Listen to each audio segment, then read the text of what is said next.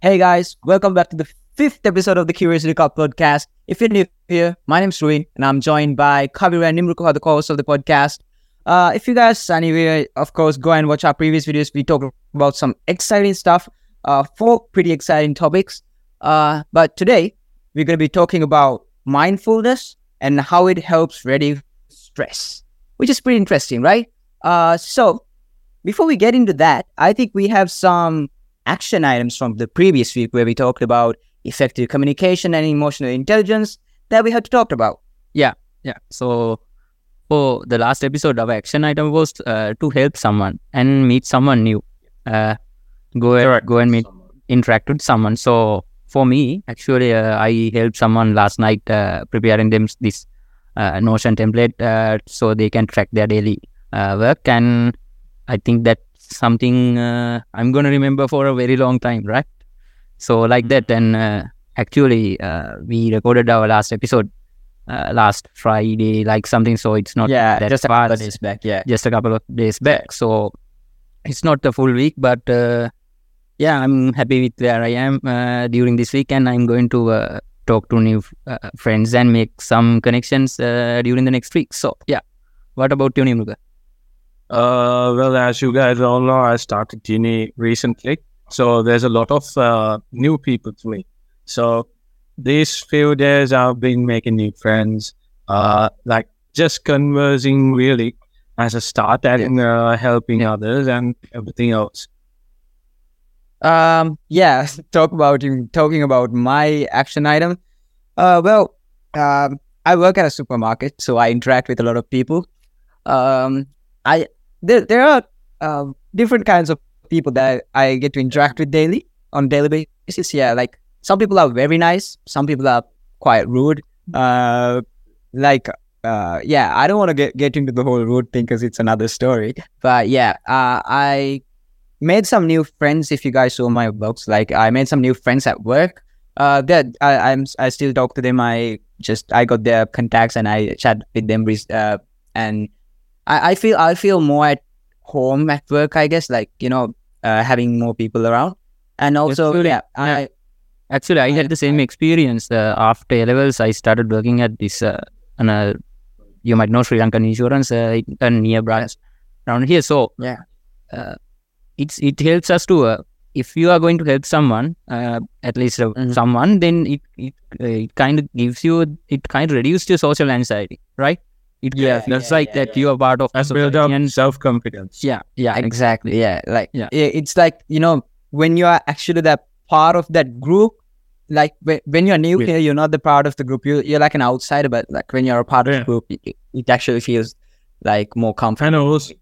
And also, if I remember correctly, Rowan, at the start you were like not very interested about going to work, right? And now that's turning around. I'm pretty interested in going work now.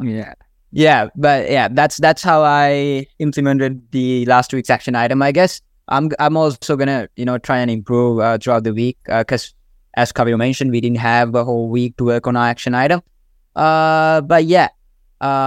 That's it for the action items. I think we'll jump in straight to the topic. So talking about mindfulness, it's a pretty popular topic these days. I think most of us have watched something regarding mindfulness, read something about mindfulness somewhere, like at some point of our lives. So what is mindfulness? So the general definition of mindfulness is the intentional, accepting and non-judgmental focus of one's attention on emotions, thoughts, sensations occurring at the present moment. So that's a mouthful, right? So basically, simply putting that into words is, it's just accepting who you are, what you are doing at the present moment, being aware of it, accepting that you're doing this and you're at this moment, right? But I want to direct you guys into a different way of thinking about what mindfulness is.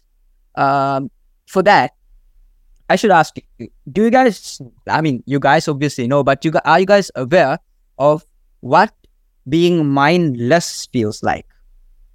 So like being low conscious, distracted and unaware.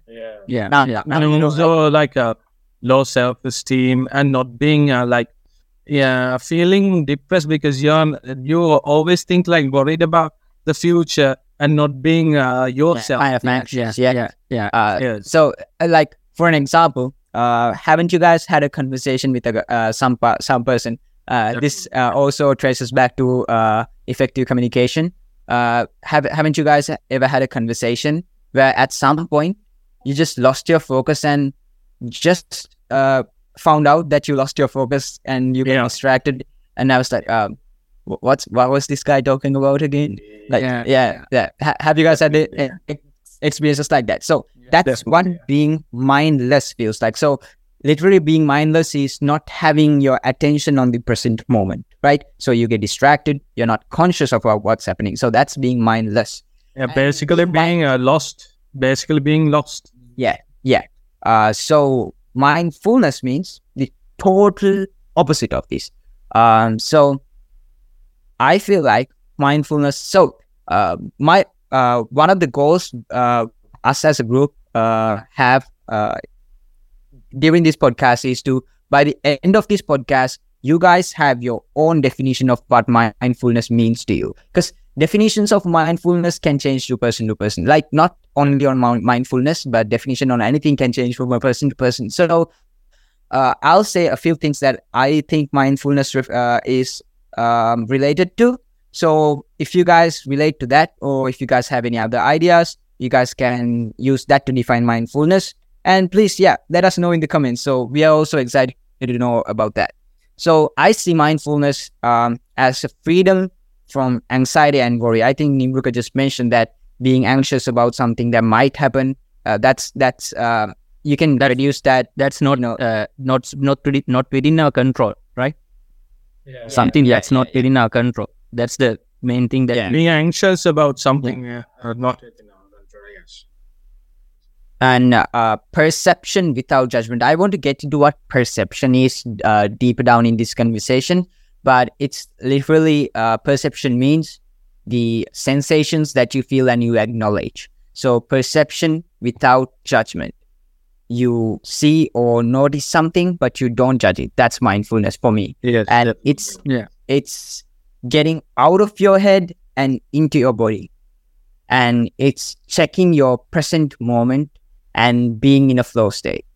Can you guys relate to any of the things I said? And also, Rin, I might like to act like, for me, where mindfulness shines most is when with patience and beginner's mindset. Beginner's mindset, when you go into something new, you like expecting to be similar, or you feel like everything's similar, already, or something like. I had, and I currently have this problem too, not too deep, but surface level of beginner's mindset. I have to improve on that. And also patience. I lack patience a lot. Mm-hmm. So I think mindfulness can help. Like, I think mindfulness already does. To me, actually, the thing that I was, that I had, one of my qualities is that I think we talked about this in the first episode, that I don't take actions when I think that I don't predict the future like something. So that's something that you worry too much. That actually I worried so much about many things that I don't have any control of. Right, meeting someone, starting some kind of work, actually starting this podcast. Right. So we face that. So being mindful, being mindful, I think that helped me a lot for that. Can I ask you guys? So, simply, if you guys can explain, what would you say like mindfulness is to you in like a couple of words? Being aware of what you have control over. For me, actually. Yeah. Mm-hmm. That's being. For me, it's more like being present and also not worrying about what you can't control, and be accept what you have and be satisfied with what you have. Yeah. So So I think all of us are relating like not the same thing, but different circles that intersect at some point, right? Yeah, so, definitely. So basically put, it's about being in this mental state. So we talk about mindset, right? Mindset is not something that's there all the time. Mindset is a moment. You have a mindset at a point, the next point you don't. That's just like motivation. Yeah, mindset is a moment, and at this moment, what you perceive, what you think of yourself, what happens, like what you're aware of, is it like it's understanding and being aware of that is simply what mindfulness is. But like people know about mindfulness in different ways, as we talked about. Definition of mindfulness depends on the person, and there are like a lot of ways that people try to develop mindfulness, and I think there are loads of places where people try to improve their mindfulness and get wrong, because yeah, definitely. We live in an age where if we just Google what mindfulness is, we'll be bombarded with loads of information that comes from various different sources. Like if you just go Google mindfulness right now, you'll see like thousands of different links and everything that you can watch, videos you can watch, articles you can read. But these are from different sources, right? So I think like more us here, we talk about mindfulness. We didn't just Google and just write the script, right? We talk about stuff that we implement in our lives. So so I think people think mindfulness is a kind of meditation, but what it is, I'm not saying it's not. All right.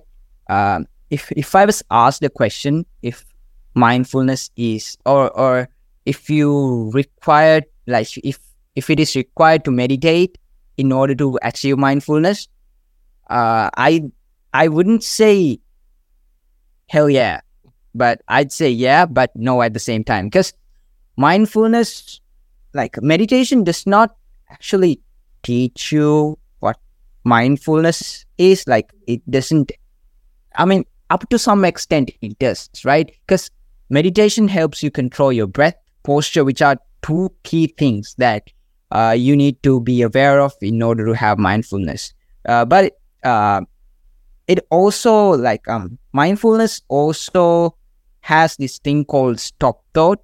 Like it's a form where you disengage from your world. It's like if I think we talked about this in the previous episode, not regarding this, but regarding having a conversation with a person. It's about getting out of yourself and having a third person view. So it's disengaging from yourself and looking at your mind. All right, so this thought came to my head. All right, I'm thinking about it now. All right, so the judgment is happening right now. So you see these thoughts coming in, how these thoughts affect you. I think that's like meditation helps you focus and focus. Yeah. But having mindfulness has all those things, but in a more active approach, I think. I think, Arvind, meditation is like a small part of mindfulness. I think mindfulness is all those things combined. Meditation, working actually, if you physically, actually, I think if you start your day with meditation, it kind of helps us to be mindful throughout the day, right?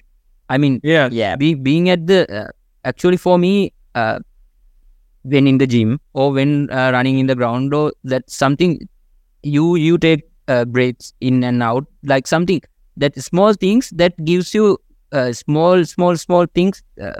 This is kind of give you the attention, kind of something. You have these times that you can focus on yourself, right? Like Ruin said, I'm not familiar with that third person view method, but when I'm in the gym, I don't go to gym because I want to build muscles or anything. It kind of You get into the zone.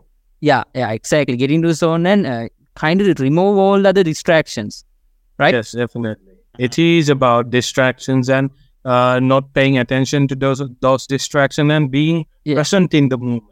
Yeah, but I feel like what Kabir mentioned about meditating first thing in the morning, how it helps us improve and sustain mindfulness throughout the day. I think that also has something to do with, like, have you guys heard of the quote, the morning sets the tone for the whole day?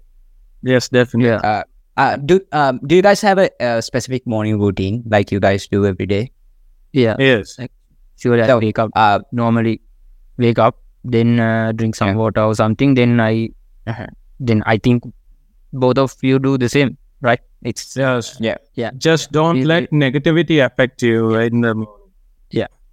That's So, how without getting into the whole routine, but I'll just say, that this what Kabir mentioned is how this meditation, like this section of meditation that you do every morning in a routine, can help you be mindful, because this things that you do consistently throughout the day, right? It sets up the tone for the day. So if you start your day mindful, there's a high chance that it sustains throughout the day too.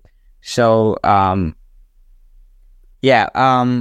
what do you guys personally use as techniques to develop mindfulness personally? Develop mindfulness. It's for me, it's mostly about removing things that I don't have control. Distractions. They are distractions, but removing the things that I don't have control, like control over. Something. So, like, how exactly does that, like? Yeah, actually, one of my friends asked yesterday, so I told him this, that if there's an exam coming and there are things in an exam, it depends on the your syllabus, your lecture, and how the marking schemes are made. But when you worry about those things you can't change, right? Yeah, definitely. Yeah, out of our control. Actually, that's something that helped me a lot. What you can do is disregard all of that and focus on what you can control. So it like reduces you being anxious.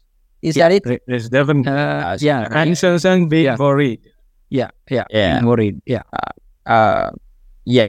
So as I mentioned, like, meditation is not necessary for to have mindfulness. You can like have mindfulness without meditation. That's basically what I'm saying, right? So what I basically do, it's a really simple technique.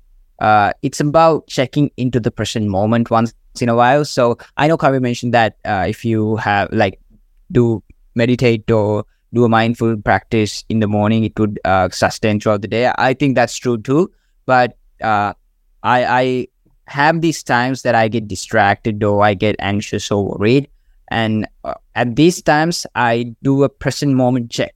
So how I do that is through self-talk and framing. Self-talk can be like, people view self-talk as something that insane people do. I mean, if you look at it from the outside, that's what it seems like. If you just stay there, you're doing good, you're doing calm, you're doing good. People would think that you're crazy, right? If you're talking to yourself. But you can do it without having to speak out loud. You can talk to yourself within your own mind. But people think that if you talk out loud to yourself publicly, people might think you're crazy. So watch out for that. But it's like hypnotizing yourself. Sort of. Actually, No. Okay, today I listened to watched a interesting video of David Goggins. I sent that to you too, guys. It's the David Goggins. he said like sometimes we forgot who we are. Like, so he kind of like records who he is to like motivate himself back into his persona, who he is. About talking to myself, right? So one thing I do when I'm in a situation where I feel anxious or anything, I think about what's the worst that can happen, right? You think this is going to happen, you think these are possibilities, but if you talking to yourself and if you going through the things, that's not going to happen. So if you can remove the things that you're worried about. I'm talking a lot about worrying, right? Worry. Worry is a big problem because we all have it. Are you okay? Are you okay? I feel like I talked a lot about worrying. Yeah, you could talk. Seems like you're worrying a lot. Yeah. So back to where I left things off. So self-talk. I use self-talk most of the time. Like, I know that might be bad in someone's eyes, but not bad, but that might look crazy in someone's eyes. But self-talk, I use self-talk when I go to the washroom in the morning and wash my face or brush my teeth. I use self-talk. When I'm about to start work, I use self-talk. When I was about to start this podcast, I did some self-talk. And when you are working out, definitely self-talk. Definitely. So, self-talk can help you be aware of your present moment and current situation, and it can also like channel this inner person in you that believes in who you are. Like, so let's say you went into a mirror and said, "All right, Ruin, you're gonna do this great. You're gonna do this like this," and now your mindset is set to this moment that you are doing. You're at this. You're this person, right? So, if let's say you feel lost in your thoughts, so how do I use self-talk? So it's I have this template right here. We'll share this document, right, Kavin? Yeah, Kavin. We'll be sharing this document, right? Yes. The show notes. Yeah. We are good. Yeah. So in this template, you guys can see, but I'll just say here. So what I do is I say I am. I don't always speak out loud. I just talk to myself in my mind too. So I just say I am. So if you guys are listening, you guys can do this. So I am. So you insert where you are and what you're wearing. Like, be as specific and have as much as details as you can, but do not be judgmental. It's just there. All right. So for me, I'd say I am sitting on my chair wearing a light blue hoodie at 9:11 p.m. for me. All right. And I'm recording a podcast that will help me improve myself and help some other people who are listening to the podcast. So that's what I'm doing. So in your case, like in the listener's case, you can say I am at home on my bed, maybe somewhere.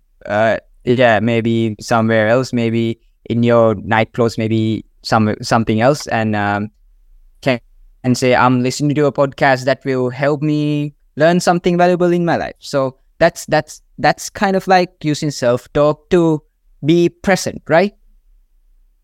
Yeah. Yes. Like, and also when you are present, like Ruin, as you said, like when you think about something like that, when you like actively think something like that, then I think the improvement will be drastic because you are focusing on it more. Yeah, exactly. Like Ruin said, the small things that he focused on, the color of his hoodie and like something like that, the place, exactly focusing on these little things helps us captivate our attentional space. This is a concept in books I'm reading. The attentional space, it's a huge topic to discuss. So yeah, it's something. If you guys have heard, there's this thing called NSDR. It's called non-sleep deep rest. It's kind of I'd say it's sort of a hypnosis, but it's not. Don't be scared. It's not going to hypnotize you. What it does is, what it does is, so basically what it does is, it gathers your mind into this place and scans your body through your feet to your head, like top of your head, in a third person's perspective, and you just feel all the sensations and feel the sensations in your body, and you can observe how perception is different from sensation here, because you only focus on some sensations that you feel, even though you are feeling some sensations. So shall I get into talking about all the perception or sensation, or you guys have anything to add before that? By the way, Rohin, when you explained that, I just remembered that there's a Buddhist meditation just like that, like being aware of your bones from your fingertips and something like that. Before, what are we gonna move into? No, I'm just gonna talk about how sensations and perceptions differ from each other, and how we can concentrate on some different things, concentrate on one thing without having our mind going everywhere and being not concentrated. Yeah, let's move on to that. I have nothing to say. How about you, Kav? Yeah, I'm fine. Yeah. All right. So there's this thing called the perception continuum. I learned that from a podcast called the Huberman Labs podcast. I think you guys have heard of it. It's done by this person. I'd say it's his name is Dr. Andrew Huberman. He's I don't know what.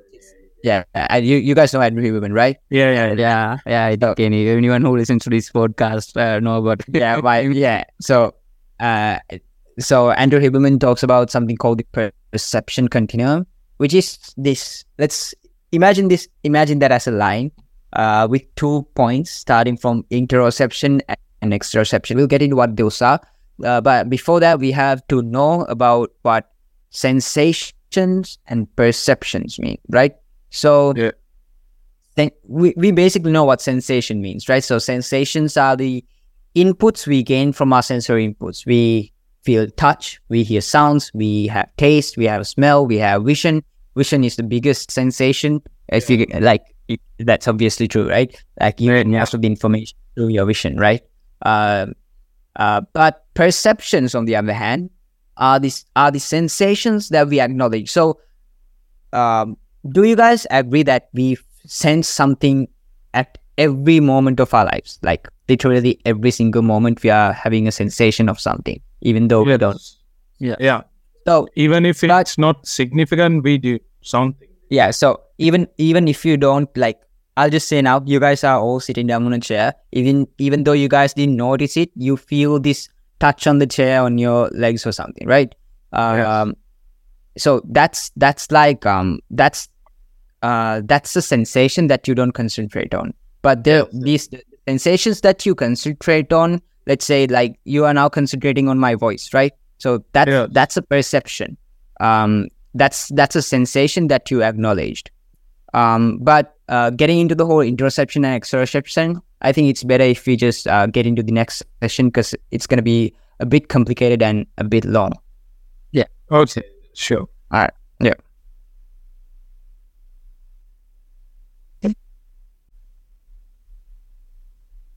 All right. So now that you guys and we have a better understanding of what sensation and perception and what the differences between the two are, you guys do, right? Now you understand what sensation and perception means, right?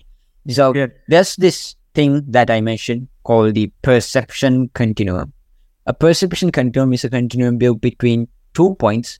One is interoception and the next one is the exteroception. So briefly explaining what interoception and exteroception means is, interoception means internal, like simply. So it's from the surface of our skin and inwards. All right, that's the attention, or that's the awareness we have from our skin level and inwards. But exteroception it's the total opposite. So exteroception is the awareness, so the attention you have from your skin surface outwards, so your outside surrounding.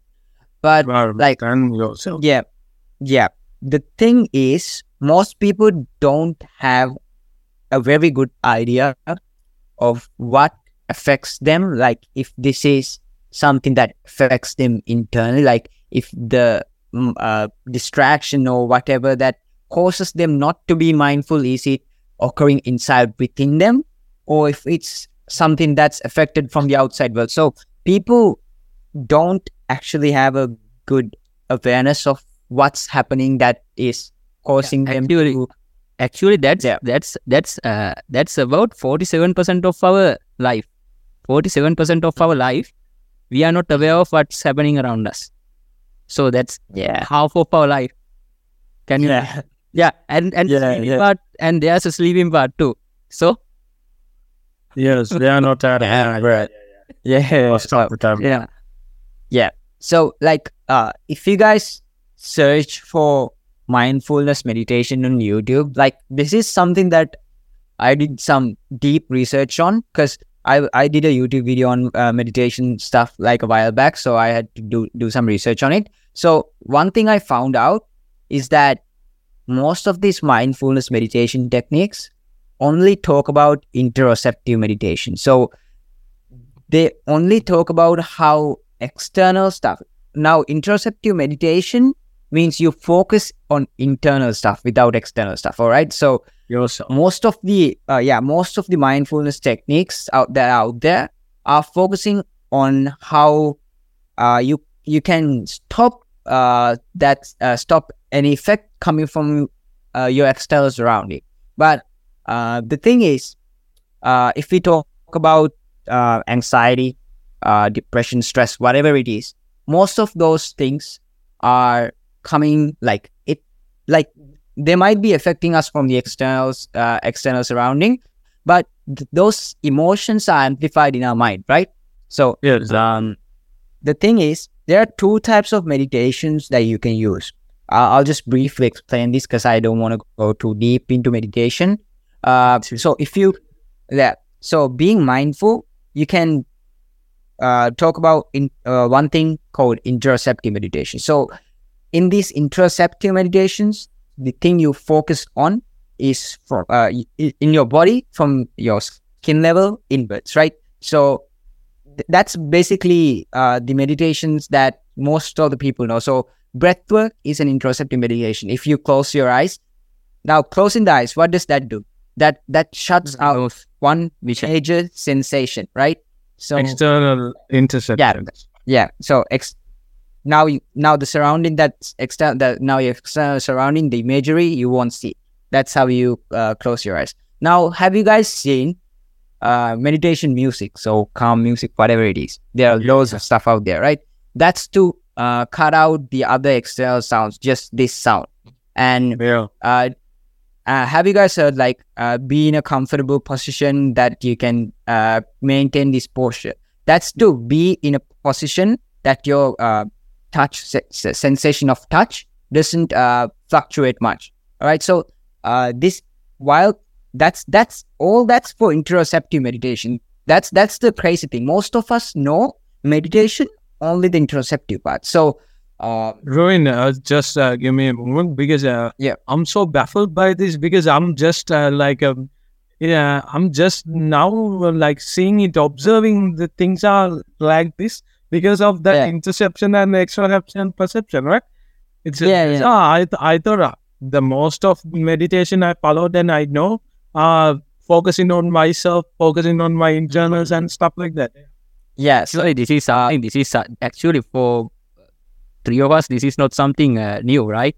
I mean, we have practiced this without knowing what are these for the whole life, right? Every day, every morning in the school. At the same time. we did that in school as well, I remember. So what I was saying is, so we shut out all these distractions from the external world and concentrate on internals. So there are loads of meditation that concentrates on internals. There are loads of breathing techniques, whatever it is, like like 2 inhales and 1 exhale, one deep inhale and 1 fast exhale, 1 fast inhale and 1 deep exhale, and box breathing methods and everything like cyclic hyperventilation or whatever complex stuff there it is. Yeah, double inhales and stop too.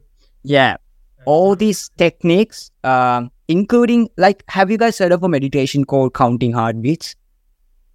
Counting. There's a literal meditation that you count your heartbeat. Really? Yeah. Yeah. Like this show? No. Just you don't. You just get into this still state. All right. And just you get your heart. Yeah. Wow. Where you can. That's how still you gotta be. All right. Like you. That's how. You can shut out all these distractions just to even feel your heartbeat. All right. Yeah. So all this stuff. You are being mindful about what's happening inside you. All right. So whatever the external. So let's say you came home or back from a busy day at university, busy day at work. You just had so many interactions. Now your mind is out. Like you have no concentration at all. Right. Your mind is at its transfer. So yeah. What happened in the bus that day? What happened at the store that day? What happened at uni? What friends I met? All this stuff is inside your head. Now you're distracted, right? You have zero mindfulness at that point, all right?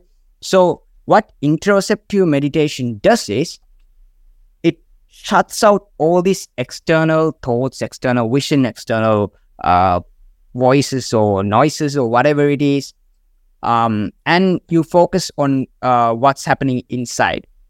But let's say something that your friend at uni or work said, something that kind of disturbed your thoughts and made you feel hurt or anxious or whatever it is, right? Whatever negative emotion it is. Now you're now you're not mindful, but the thing that's causing you not to be mindful is inside your head. All right. But the thing that people get wrong is, all right, now the only meditation type people know is interoceptive meditation. So what they do is they put out some calming music, they shut out their eyes, they get still, they focus on what happens internally. You can't do interoceptive meditation when you have some negative thoughts inside your head, because now when you're focusing on your breath or whatever it is, all these negative thoughts, it's closing the door after everyone's out or something. Yeah, exactly. Yeah. So there's also this technique. I'll mention that too before I jump into the whole concept. So there's this technique that you can overcome this with, which is called stop thought, right? So there's this meditation type where you can close your eyes. Now, I know, like, even if you have a whole negative thought inside your head, you can close your eyes and see this thought come into your head. All right. So let's say some your friend at uni or work said something bad about you. Now you're meditating and you see this thought coming inside your head. All right, this happened. You don't judge it, but you notice it. All right. So you notice that this happens. This is, yeah. So this thought came into my head. I see it. I don't judge it. Acknowledging it. Right. Yeah. Not shutting it down, but acknowledging it. But yeah. Acknowledging it, but we don't judge it. We don't take it into we don't take it into our heads. So, but the thing I wanted to say was exteroceptive meditations include focusing outside your body, except for focusing on the internals. So it could be as simple as going out for a walk. All right. So if something's bothering inside your head, you can just go out for a walk in nature. Just the sounds, listen. Yeah, watch how the birds or whatever it is on the trees or whatever it is. See how the people interact, and also there's have you guys heard of something called walk with intention? It's what we call it's this we have this Sakman Bhavana in Sinhala. Yeah, it's definitely basically that. It's the same thing as walking with intention. All right. So what walking with intention does is you focus on your foot touching the floor, like your what is this part you call it? Heel, right? heel to toe. No. You you place it, lift it. You focus on every step. All right. So that's how you focus outside. Like it's your skin and outwards, right?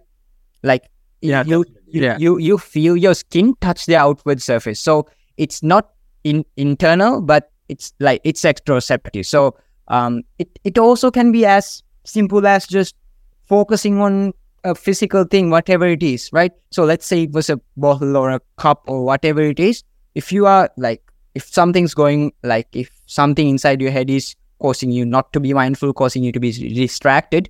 Let's say, for an example, you were studying, right? Let's say you were reading a book and you're distracted, right? So what you can do is take one letter of this book, concentrate. All right? Yeah. Let's say it was a word Simple C.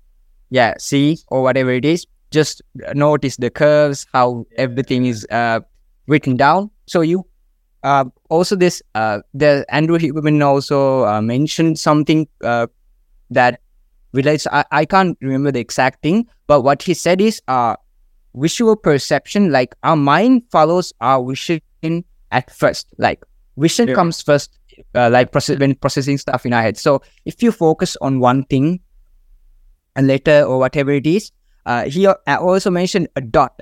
You can place a dot on the wall. Yeah, on the wall and just focus on it. And now you're focused on the external stuff. So that's how get out of your head. But the thing I wanted to say is, people don't understand there's two different things, and it's just that we do the wrong thing thinking that it's the right thing.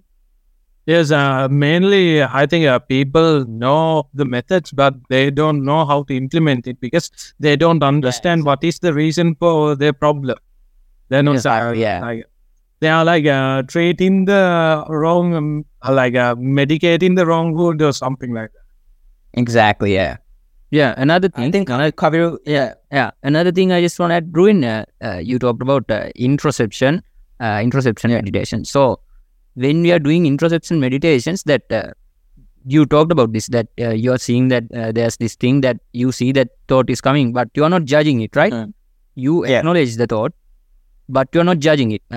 The thing is, when we practically do this, it's hard not to judge, right? Yeah, I think it's very hard. Yeah. Actually, it's something in our bodies that we always judge, kind of thing. I mean, we always judge these things, and also it's like a spiral. Like if you think of something, you can't stop thinking about it. Yeah, exactly.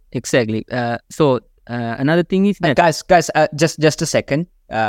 Remind me that I had something interesting to talk about. That our mind can't not think about something. All right. Now, continue. Yeah. Okay. So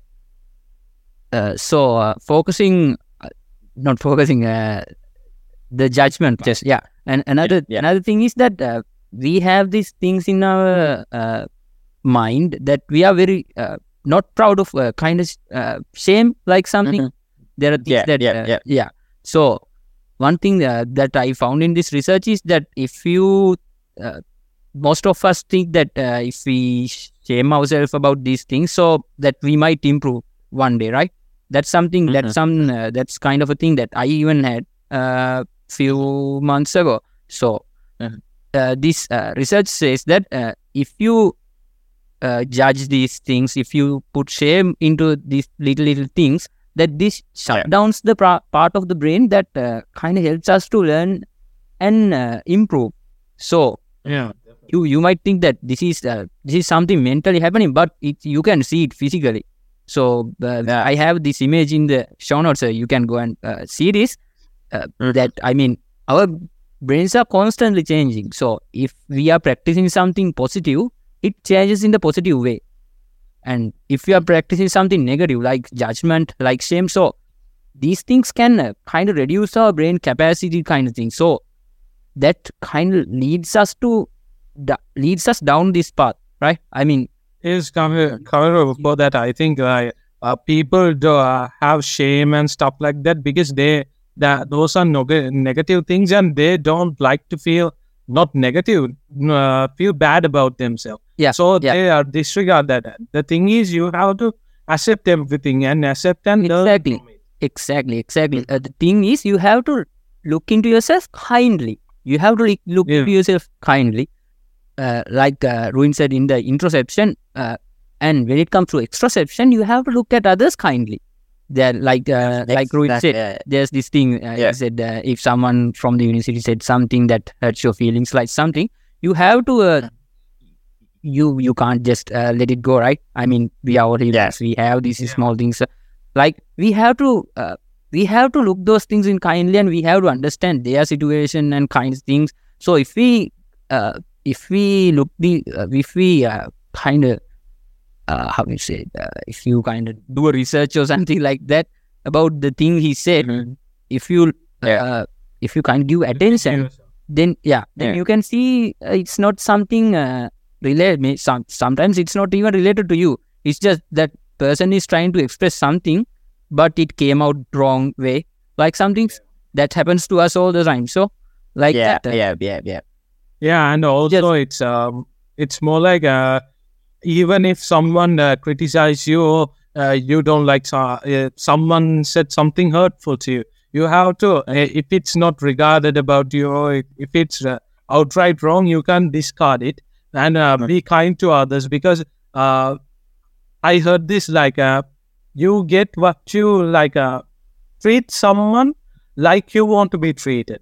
You should treat them with kindness, so you can expect kindness back. And also, if maybe sometimes even if it's something hurtful, maybe there's something true to that. Like there might be something actually true about that. You have to like accept it and look at it with not like just angry, or don't be angry or hurt. Just look at it as a simple sentence and judge it based on that. Whether it's true or not. Yeah, another thing that I talked previously about the brain, that we think that we don't have control of our brain, right? But we have up to some extent. So if we practice self-judgment, shame, and these kind of things for long periods, it takes us so much down the steps that it's very hard to recover these parts. So like that, practice makes practicing those things again and again makes it a hobby, and like ourselves something practice of ourselves. Yeah, exactly. So the mindfulness is giving the attention, giving the focus, having the awareness. So while doing that, I think you have to be aware, give the attention kindly, and be aware of your feelings, right? Like something. Definitely. Yeah, exactly. Yeah. Just the fun thing I wanted to tell you guys about our minds. I don't know how exactly to put it. It's like you can't tell your mind to not do something, like not think about something. All right, that's just a fun thing I learned about. I think I saw it on a YouTube video. So let's say I told you guys, don't think about a dying elephant. You got exactly. I heard about that too, Ruin. Like mind can't think negative thoughts. It only can it doesn't recognize something as negative or positive. It just thinks. It just thinks, and you do the judging, right? So you have to accept or acknowledge something for what it is, all right? And just if there always should be some judgment up to some extent. I won't say like you have to discard judgment from your life, because if you do that, I don't think you're gonna end up in a bad place. Bad place. Yeah. So you have to be judgmental, but up to an extent that you can sustain being mindful, right? And also judging before something even happen, or having prejudgment. What would you guys say would be the upcoming problems of a person who doesn't practice mindfulness?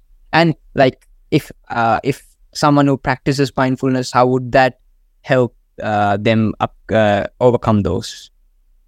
I think the biggest. Kavir, go ahead. Yeah, Go ahead. Sorry. Okay. So something I came when I'm doing research, something that came up again and again is like when someone's not mindful, they become addicted. Addictiveness is a practice they develop because they are not mindful, they are not aware, and they are when you are not mindful and when you are not aware, you can become addicted to negative stuff a lot of the time. And also something I think it's about, when it comes to an addiction, whatever it is, let's say you are addicted to drinking alcohol or smoking, let's say smoking, right?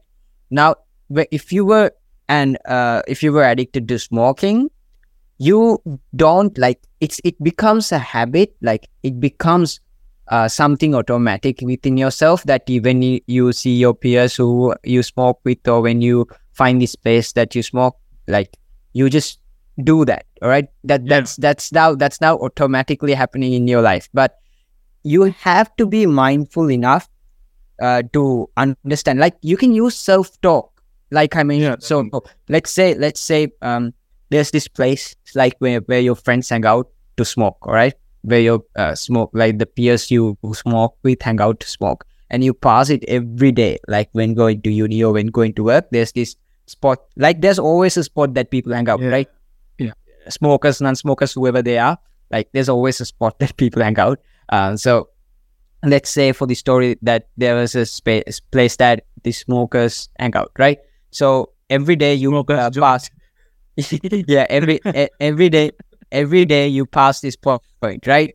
So now you can use self-talk just to clarify that you are in this position. You can say that, all right, so it's this time of the day, I am at this place with this person, and I'm about to do this. Now, smoking is not good. You want to stop it, all right? But it's just automatic. You don't have control.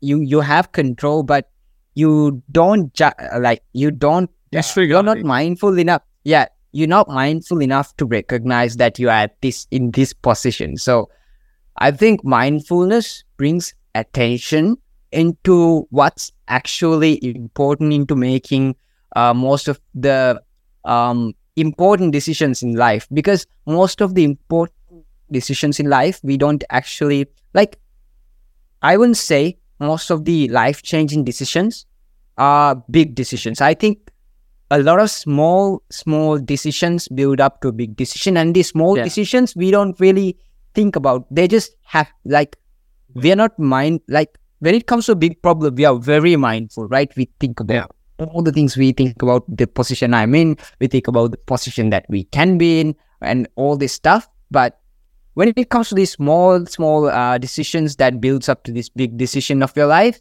we tend not to focus or give the attention that much. So I think being mindful changes that up to some extent. You are now, if you're mindful, you are now aware of these small decisions that you make, and now that you're aware, you will make better decisions, right? Exactly. That comes with the practice, right? I mean, definitely. if you are in the level 1 of kind of making your mind mindfulness, you can't reach. Yeah, you can't reach level max. Yeah, you can't reach the level max in 3-4 days. You have to practice it every day, right? I mean, if for the sake of the conversation, if we think meditation is what helps to reach that maximum level, you can't meditate for 10 minutes a day, or making or meditating 45 minutes a day, and you can't reach that level in 3 days. You have to. Yeah, it's not life is not a video game. You can head up. You can't finish it in 3-4 maybe a day, 3-4 days. So I'm a grind meditation. The thing is, you have to train your mind. You have to train it constantly. You have to train it every day. You have to cultivate these small practices. So one of the practices is that you have to understand you can't reach the perfection in Definitely. few days or few months. Like you have to understand that your brain can't handle that. But what brain can handle is that the growth. You can constantly grow. Yeah. The brain can constantly grow. I mean, Ruin has a big head, so I think his brain will go up to. That's one. Out of all three of us, I think I have the smallest head. All right, I mean, I think I have a big forehead. I think I have a big forehead, not a big head. Yeah. All right. So yeah, actually, forehead size kind of represent the size of your brain. So yeah, proves my point. So the thing is, you have to have the awareness that you are practicing these things. just Nimruka actually showing that he has a big forehead too, just to make sure that he has a big brain. Yeah. Yeah. So another thing that I find from this research is that if you practice something for, imagine you're practicing meditation for 5 days in a row, 3 minutes a day, and you are not doing it for the next week, then you are not the level you have 5 days for the week before, right? You have to understand that. I meditate for the next week also. Yeah. So I was humbled when I started meditation. Like the thing that you said about being perfect on the second day or the second time that you're trying something. So you guys remember the times I started meditating in the COVID periods, right? Yeah. So like the meditation videos and everything. So so the first few days I was so committed to it. All right. So I tried meditating 1 hour, 2 hours every day. Wow. Like yes, he did. And I remember his PR was like 3 hours or something like that. Yeah. I think me and Nimruka had loads of talks. Conversations.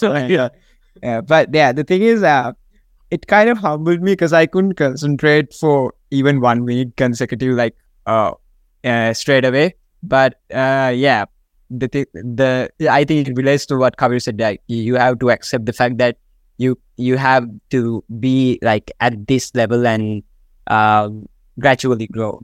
Yeah, right? Exactly. Another thing, when it comes to mindfulness, the practice, it doesn't have to be anything that you can. For me, it's running. It kind of give me the focus. I think both of you have. I think Ruin doing meditation kind of thing in the morning, and he's aware of what he's doing, and brushing your teeth, washing your face, like something that it has that. If you want to improve, it has to be a part of your daily schedule, right? If it's something that you are not good at, if you are not, it's not something you can't make a habit. There are things that we can't make habits, right? We can't remove a block of 30-45 minutes in the morning for meditation. I can't for now. I can't. With that, I think most of the people can't. I mean, we have universities, we have work and everything. With that, so making the meditation or making whatever it is part of your day kind of helps you to reach the level more efficiently. That's not a good word, but I think effective. More like integrate it into your life, not dedicate it, make it like a job or something. Yeah, exactly. Yeah. Make it a habit. Actually, when we talk about everything, it finally comes to this word: make it a habit, right? Habit. Yeah. I wanted to mention something when Kabir said about going out for a run. I think we, as humans, become most mindful when we are in the most uncomfortable position. Is that right? Yeah. Like when I mean, like let's say, we were at the gym, all right? So you're doing bench press or whatever it is. You're maxing it out, all right? You're on the let's say you're on the 12th rep. You have 3 reps to complete your set, all right? Last now we are like, I know all these thoughts coming to your head now, but now we are really mindful about the situation. All right, I just 3 more reps. All right, now my muscles feel like this, and I can't push and everything. You felt like you got die. Now that you're now that you're in this very uncomfortable position, you're mindful about everything that happens, everything that might happen, and that can be kind of negative as well. Actually, the cold shower ruin. Another thing I realized for the last week, that if I'm taking a hot shower, I'm very comfortable, right? I'm very comfortable. I can think about many things, but when I'm taking this cold shower, I can't focus on anything. I'm in a very hyper focus. That's the way. Very focused on that. This is exactly what I'm doing, right? Yeah. I think it's more like a adrenaline rush too. Yeah. Actually, it's dopamine. I have this somewhere right here. Maybe, Here's the thing. It's the different points. Kindness give dopamine to look at the parts that we want to focus. It's actually, I have to put it in the previous part. Okay. It's okay. It's okay. It's okay. That's all right. I think what Kabir mentioned as well. Like I think most of the good ideas that I get, I have it in a hot shower. Like when you're not focused on one thing, when you're relaxed. Yeah. But when I'm having a cold shower, bro, there's nothing in my head except for this cold shower that's right there. Like you're just mindful, and like what happens at that moment is the only thing you're concentrating on. Yeah. And when you're like comfortable, relaxing, or taking a normal shower, you're singing and stuff like that. So, but I think we should get into the next session. I think we have to talk about the next. We have to talk about how we. I think. Ruina. How not practicing mindfulness might affect you in a negative way. I mean, it does, right? So we are mainly focusing on stress, but let's hop into the next session and get that. Let's see how it goes. We're gonna talk about the problems come. Not being mindfulness. Yeah.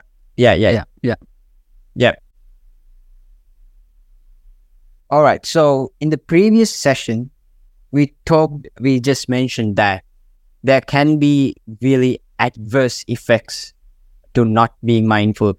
We talked about how it can cause addiction and how it affects decision making, and it also is a big reason that most people are stressed.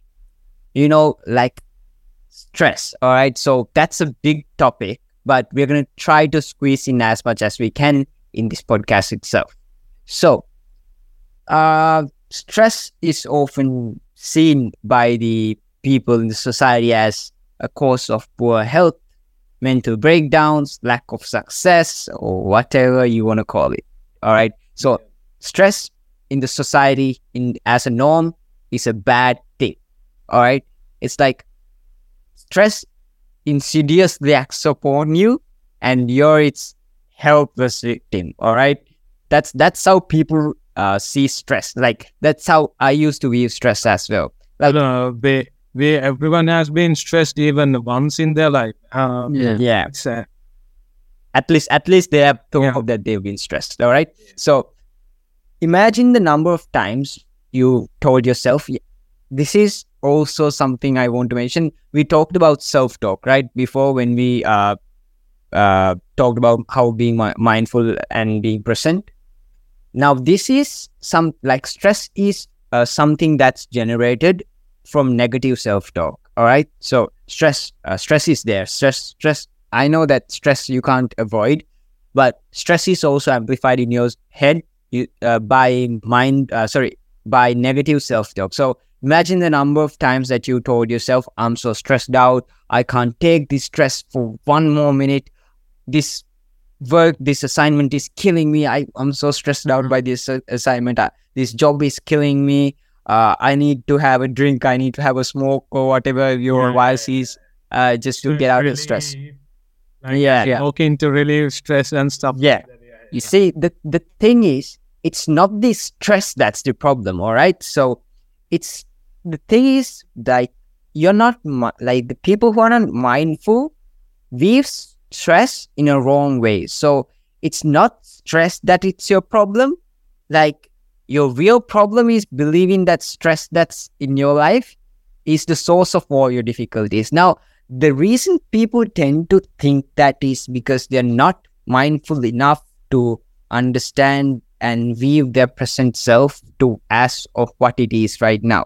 Like, it's all in your mind. You know, like, there's this famous quote, like, your mind can either be your enemy or your best friend, right? Yeah. Like, how we react to stress is kind of like a story that we tell ourselves.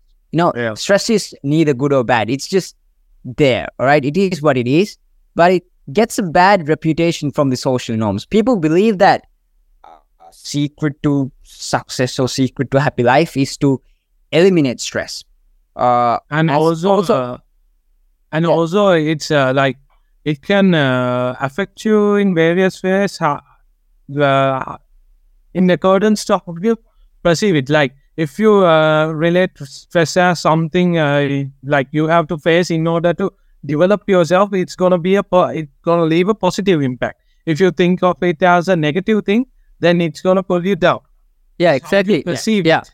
Yeah, actually, there's this point you have to find that this part is good for you, right? I mean, in a graph, if we put stress into a graph, there's a part that's good, that stress. Without that stress, you're not going to achieve your goals, right? But if you pass that limit, it depends on you. It depends on the person. If you pass that limit, you are not going to be productive as you are, and you feel the tiredness. You feel that you are investing so much energy, like you're draining energy, right? I think we all have experienced that in our life. So at that point, you have to adjust your life, actually. So adaptations, like something, adapt according to the routine and schedule. Yeah, Rui.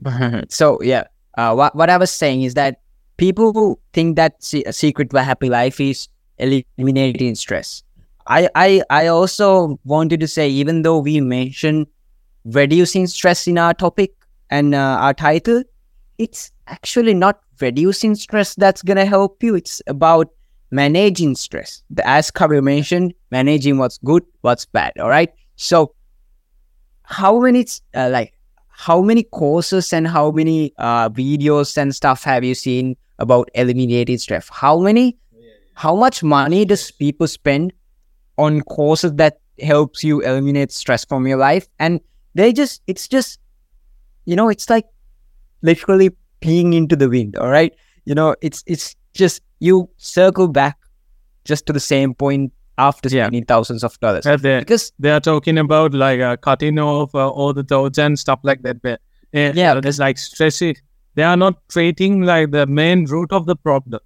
Yeah, exactly. They're not teaching you to view stress correctly. They're just teaching you to avoid stress. Another thing that you have to identify stress in your own viewpoint.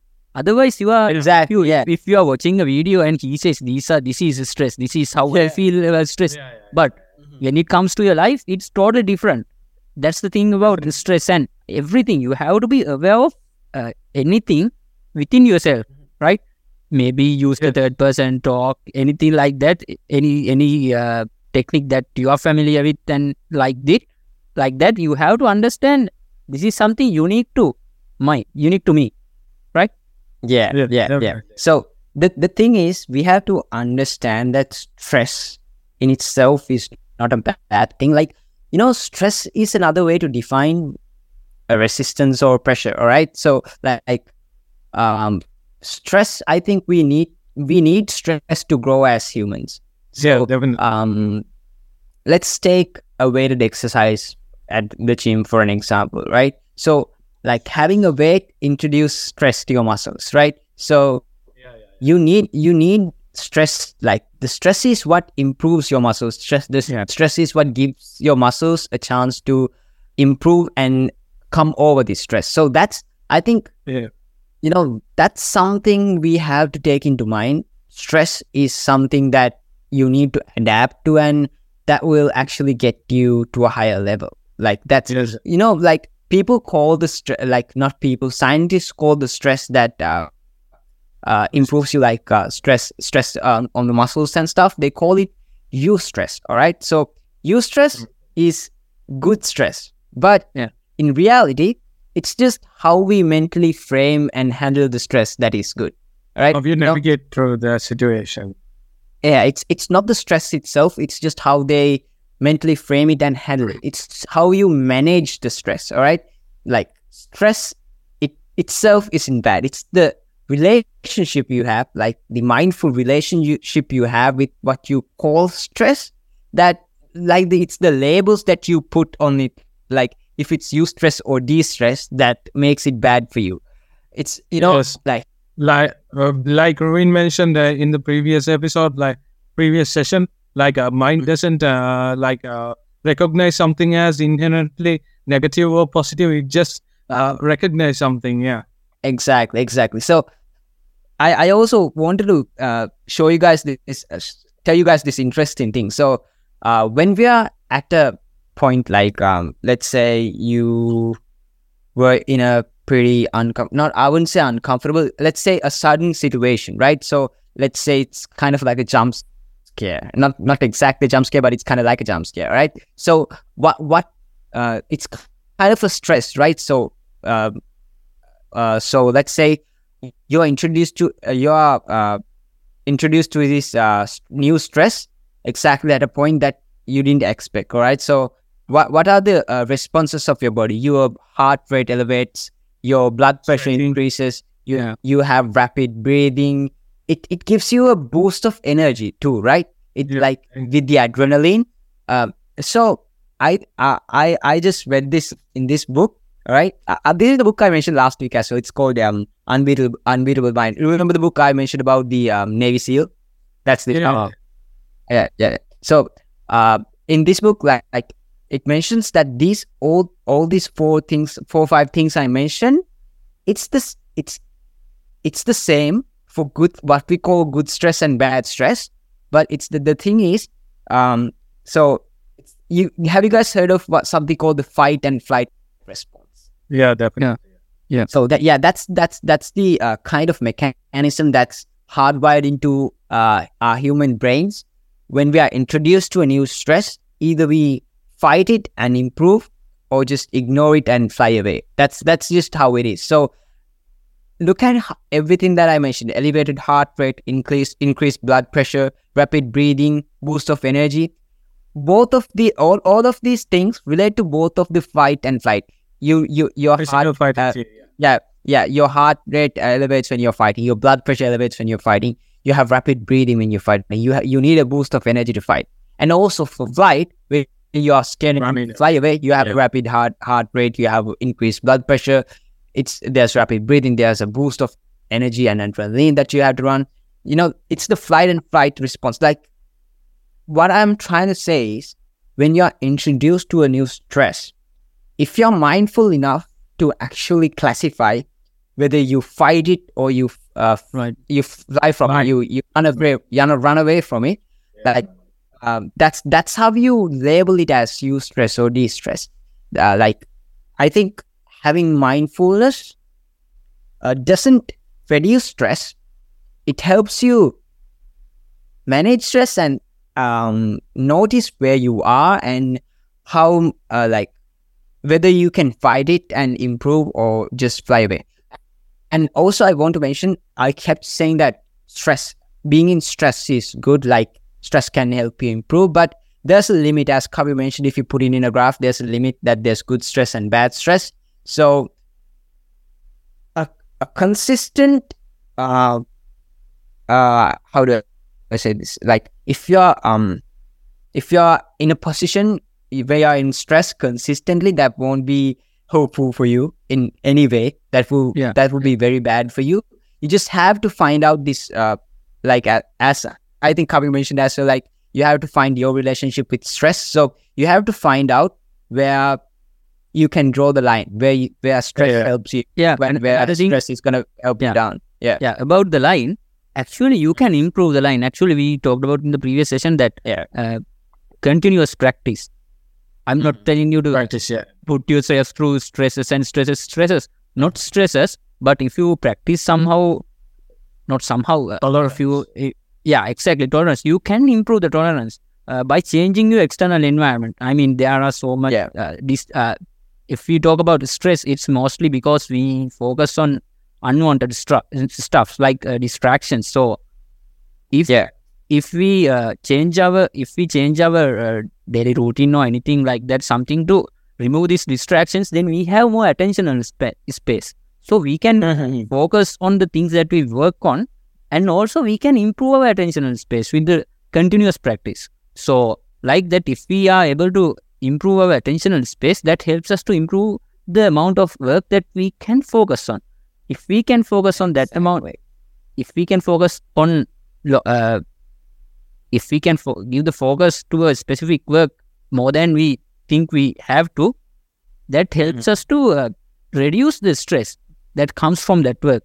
I mean, if you think, imagine this number 2 is the stress level, but if we can expand our levels up to the graph, the line Ruin said, then the stress levels become 1, right? You can reduce how that specific work affect our life.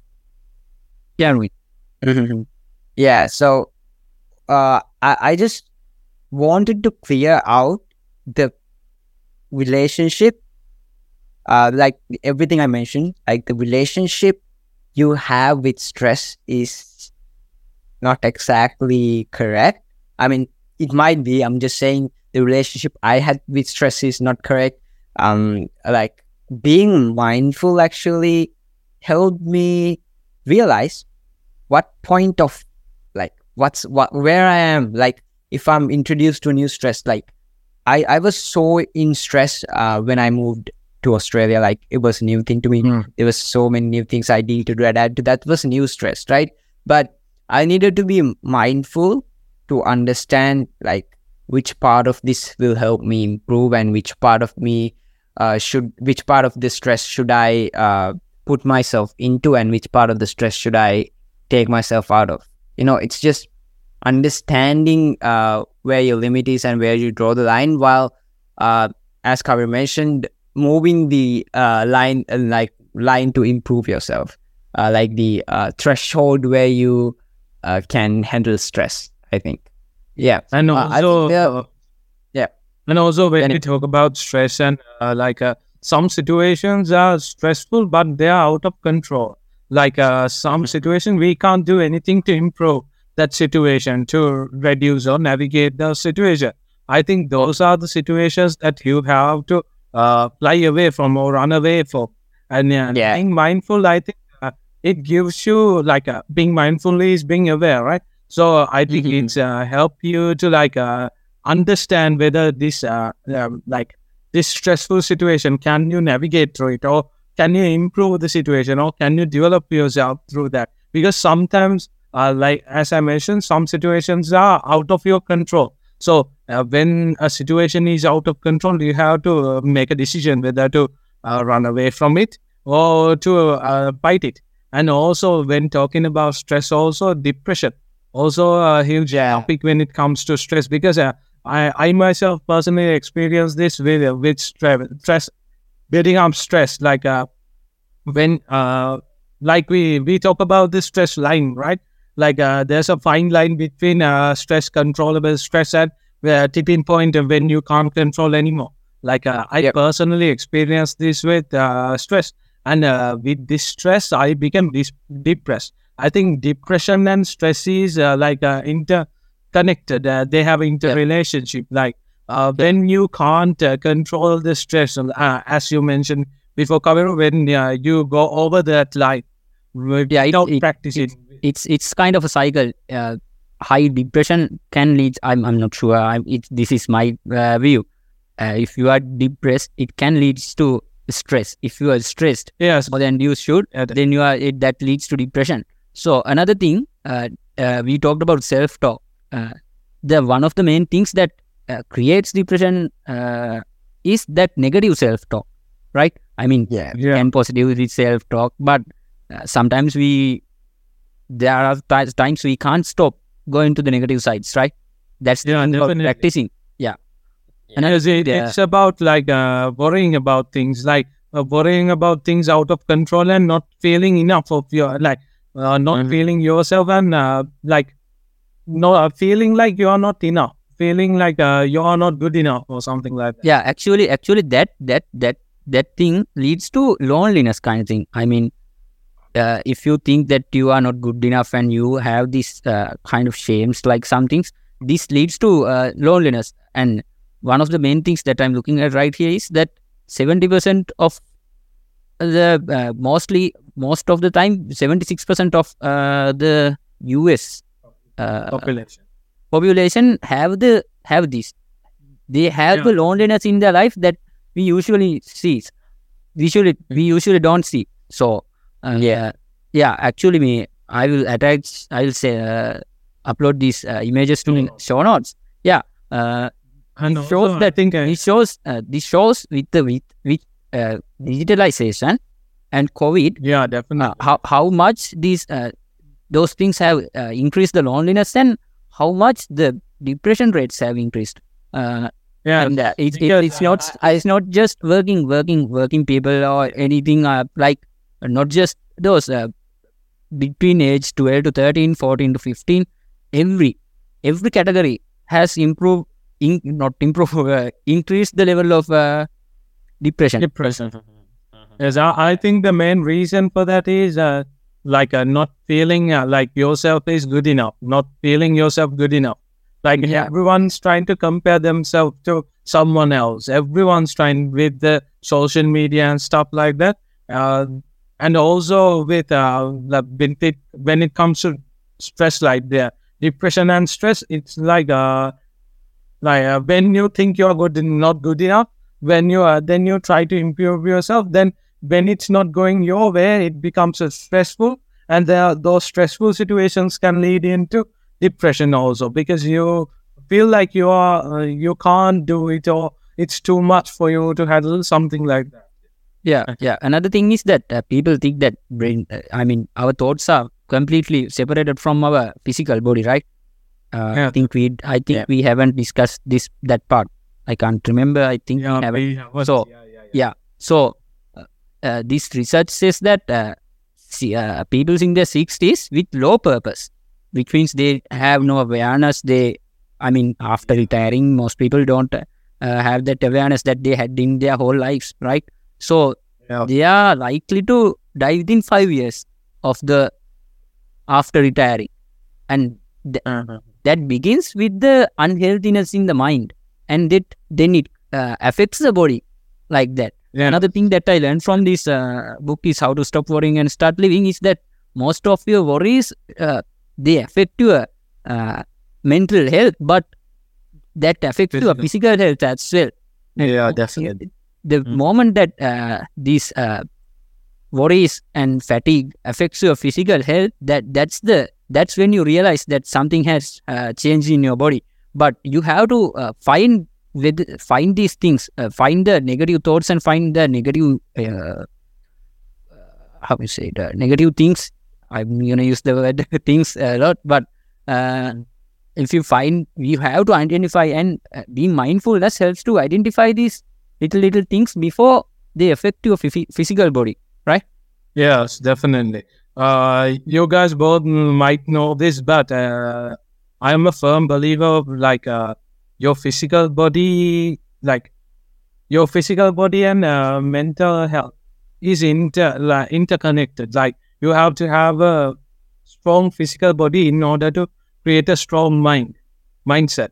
So as Kabiru said, your mental negativity and mental fatigue can affect your physical side. But I'm a firm believer of to build up a strong mindset, you have to have a strong physical body as well, because I think they are interconnected, because our mind is within ourselves, right? So you have to improve your body and physicality to match the strength of your mindset. Like right now, I'm kind of overweight because I ate a lot during the COVID and quarantine period. So I'm not the level I used to be physical. So I have understood that now. I have realized that my mentality have weakened because of that situation, and I'm trying to improve my physicality so I can improve my mindset further. Yeah. I think we are almost getting to the end of the session, right? Yeah. Yeah. Shall we talk about what are action items for this week? And Yes, action items. Yeah. So I have this. I think I mentioned this before about kindness. I think this week our action item should be practicing mindfulness. Yes, but when practicing mindfulness, you have to try to be kind to yourself. And what was the two meditation you talked about, Ruin? Introspective and extrospective. yeah. So when it comes to introspective, try to be kind to yourself, and when it comes to extrospective, be kind to other people. I mean, another thing is that we practice this in our whole life as Buddhist. I think we call it Maitri Bhavana. So if you don't have to be don't have to look at any videos. You don't have to try anything else. It's the thing. Yeah. Actually, mindfulness. Mindfulness is generated from Buddhist philosophy. It's a Buddhist practice. Yeah. It's a Buddhist practice. So I think that should be mentioned in this part. I think I'd say a good action item for this week would be noticing when you get distracted, or when you let bad negative thoughts into your head and just get out of focus, right? So I think it would be a good action item if you could try to be mindful and notice that this is happening at this point, like I am thinking of a negative thing, and try to do some meditation or whatever the practice that you gain mindfulness from, and try to regain your focus and be more mindful at that time. Also, I wanted to mention that we wanted to do a session that we do a mindfulness meditation kind of thing with you guys, but I don't think we'd have time in this session, right? Yeah. I think this is long too, right? This episode. But this is